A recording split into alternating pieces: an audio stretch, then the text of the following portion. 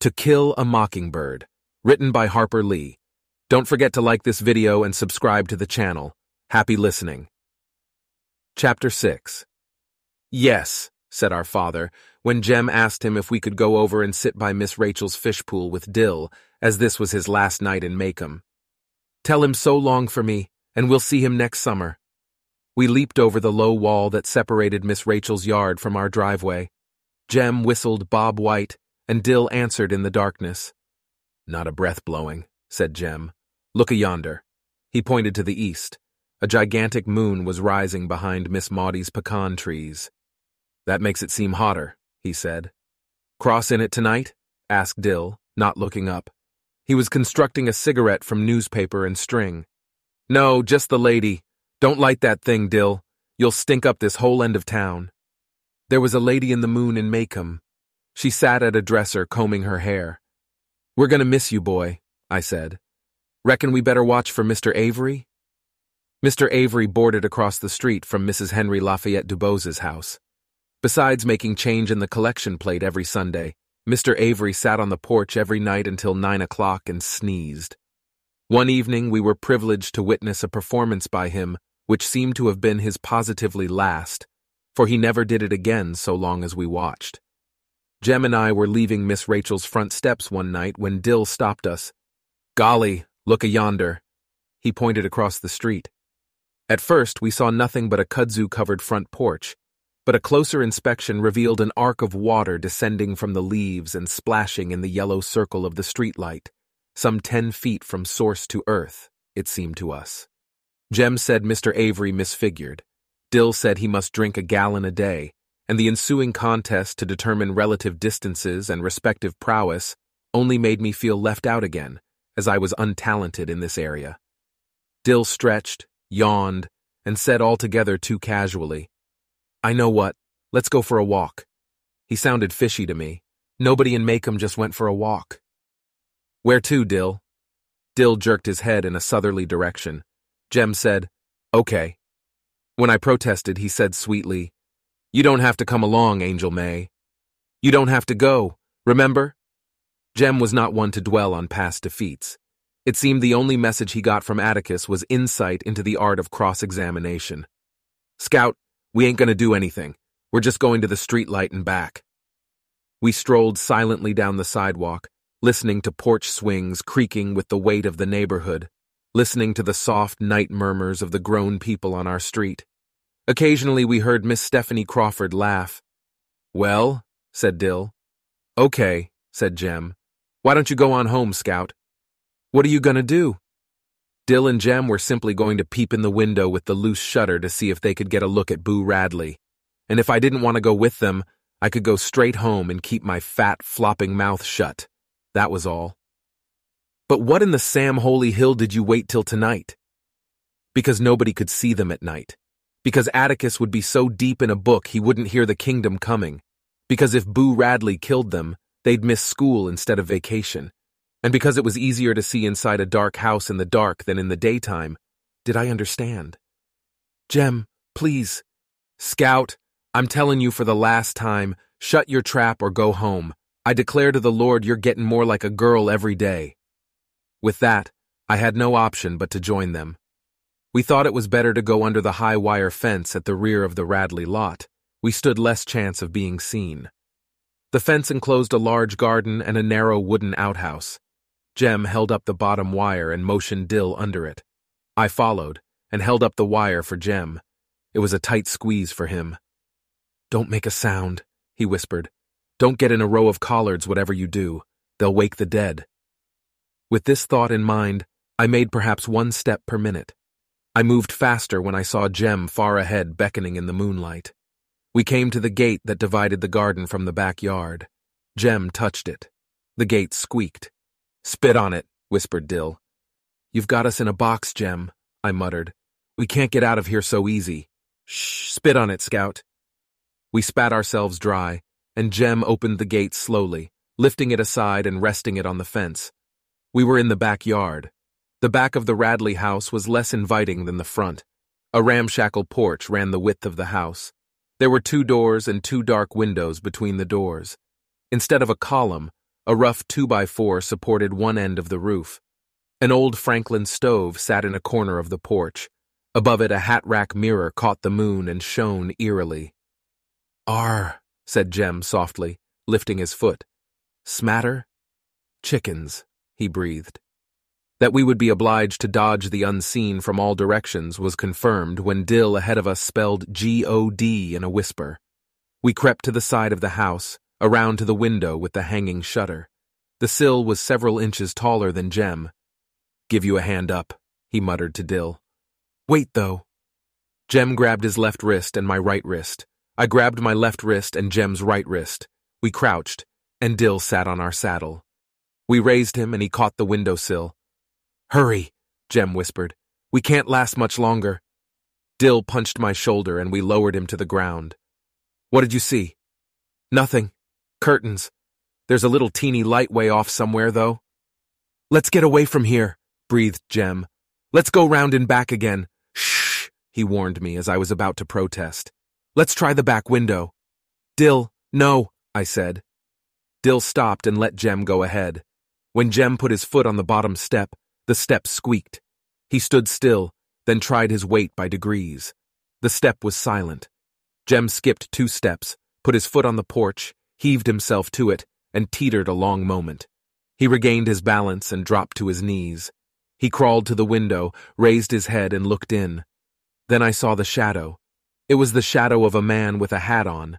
At first I thought it was a tree, but there was no wind blowing, and tree trunks never walked. The back porch was bathed in moonlight, and the shadow, crisp as toast, moved across the porch toward Jem. Dill saw it next. He put his hands to his face. When it crossed Jem, Jem saw it. He put his arms over his head and went rigid. The shadow stopped about a foot beyond Jem.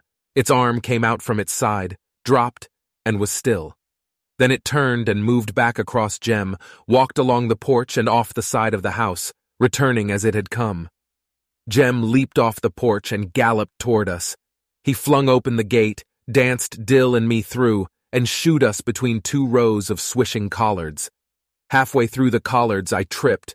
As I tripped, the roar of a shotgun shattered the neighborhood. Dill and Jem dived beside me. Jem's breath came in sobs. "Fence by the schoolyard! Hurry, Scout!" Jem held the bottom wire. Dill and I rolled through and were halfway to the shelter of the schoolyard's solitary oak, when we sensed that Jem was not with us.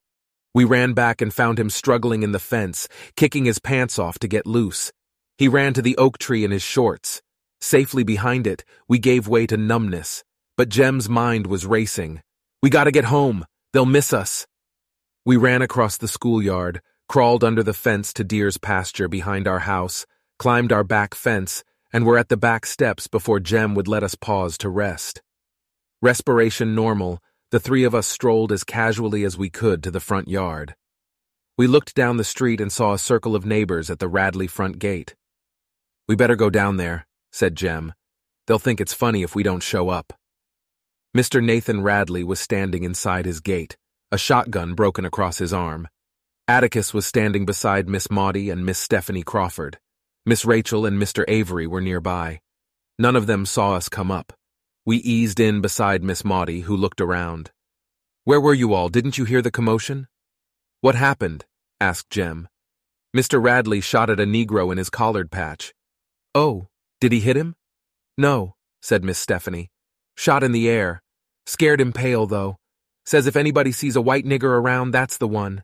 Says he's got the other barrel waiting for the next sound he hears in that patch. And next time he won't aim high, be it dog, nigger, or Jem Finch." "Ma'am?" asked Jem. Atticus spoke. "Wear your pants, son." "Pants, sir." "Pants." It was no use. In his shorts before God and everybody. I sighed. Mr. Finch?" In the glare from the streetlight, I could see Dill hatching one. His eyes widened, his fat cherub face grew rounder. "What is it, Dill?" asked Atticus. I won 'em from him," he said vaguely. "Won them? How?" Dill's hand sought the back of his head. He brought it forward and across his forehead. "We were playing strip poker up yonder by the fish pool," he said. Jem and I relaxed. The neighbors seemed satisfied. They all stiffened. But what was strip poker? We had no chance to find out. Miss Rachel went off like the town fire siren. "Do Jesus, Dill Harris, gambling by my fish pool? I'll strip poker you, sir." Atticus saved Dill from immediate dismemberment. "Just a minute, Miss Rachel," he said. "I've never heard of him doing that before. Were you all playing cards?" Jem fielded Dill's fly with his eyes shut. "No, sir, just with matches." I admired my brother. Matches were dangerous, but cards were fatal. "Jem, Scout," said Atticus, "I don't want to hear of poker in any form again. Go buy Dill's and get your pants, Jem. Settle it yourselves." "Don't worry, Dill," said Jem as we trotted up the sidewalk. "She ain't gonna get you. He'll talk her out of it. That was fast thinking, son. Listen, you hear?" We stopped and heard Atticus's voice. "Not serious. They all go through it, Miss Rachel." Dill was comforted, but Jem and I weren't. There was the problem of Jem showing up some pants in the morning. "Give you some of mine," said Dill, as we came to Miss Rachel's steps. Jem said he couldn't get in them, but thanks anyway. We said goodbye, and Dill went inside the house. He evidently remembered he was engaged to me, for he ran back out and kissed me swiftly in front of Jem. "Y'all right here?" he bawled after us. Had Jem's pants been safely on him, we would not have slept much anyway. Every night sound I heard from my cot on the back porch was magnified threefold. Every scratch of feet on gravel was Boo Radley seeking revenge. Every passing Negro laughing in the night was Boo Radley loose and after us. Insects splashing against the screen were Boo Radley's insane fingers picking the wire to pieces. The chinaberry trees were malignant, hovering, alive. I lingered between sleep and wakefulness until I heard Jem murmur, "Sleep, little Three Eyes? Are you crazy? Shh, Atticus's light's out." In the waning moonlight, I saw Jem swing his feet to the floor. "I'm going after him," he said. I sat upright. "You can't. I won't let you." He was struggling into his shirt. "I've got to." "You do, and I'll wake up Atticus." "You do, and I'll kill you." I pulled him down beside me on the cot. I tried to reason with him. "Mr. Nathan's gonna find him in the morning, Jem. He knows you lost him. When he shows him to Atticus, it'll be pretty bad. That's all there is to it. Going back to bed." "That's what I know," said Jem. "That's why I'm going after him." I began to feel sick. Going back to that place by himself, I remembered Miss Stephanie. Mr. Nathan had the other barrel waiting for the next sound he heard. Be it nigger, dog, Jem knew that better than I. I was desperate. "Look, it ain't worth it, Jem. A lickin' hurts, but it doesn't last. You'll get your head shot off, Jem. Please." He blew out his breath patiently. It's like this, Scout," he muttered. "Atticus ain't ever whipped me since I can remember. I want to keep it that way." This was a thought. It seemed that Atticus threatened us every other day. "You mean he's never caught you at anything?" "Maybe so, but I just want to keep it that way, Scout. We shouldn't done that tonight, Scout." It was then, I suppose, that Jem and I first began to part company. Sometimes I did not understand him, but my periods of bewilderment were short-lived. This was beyond me. "Please," I pleaded, "can't you just think about it for a minute? By yourself on that place?" "Shut up. It's not like he'd never speak to you again or something. I'm gonna wake him up, Jem. I swear I am." Jem grabbed my pajama collar and wrenched it tight. "Then I'm going with you," I choked. "No, you ain't. You'll just make noise." It was no use. I unlatched the back door and held it while he crept down the steps. It must have been 2:00. The moon was setting and the latticework shadows were fading into fuzzy nothingness. Jem's white shirt tail dipped and bobbed like a small ghost, dancing away to escape the coming morning. A faint breeze stirred and cooled the sweat running down my sides. He went the back way, through deer's pasture, across the schoolyard and around to the fence, I thought. At least that was the way he was headed. It would take longer, so it was not time to worry yet. I waited until it was time to worry and listened for Mr. Radley's shotgun. Then I thought I heard the back fence squeak. It was wishful thinking. Then I heard Atticus cough.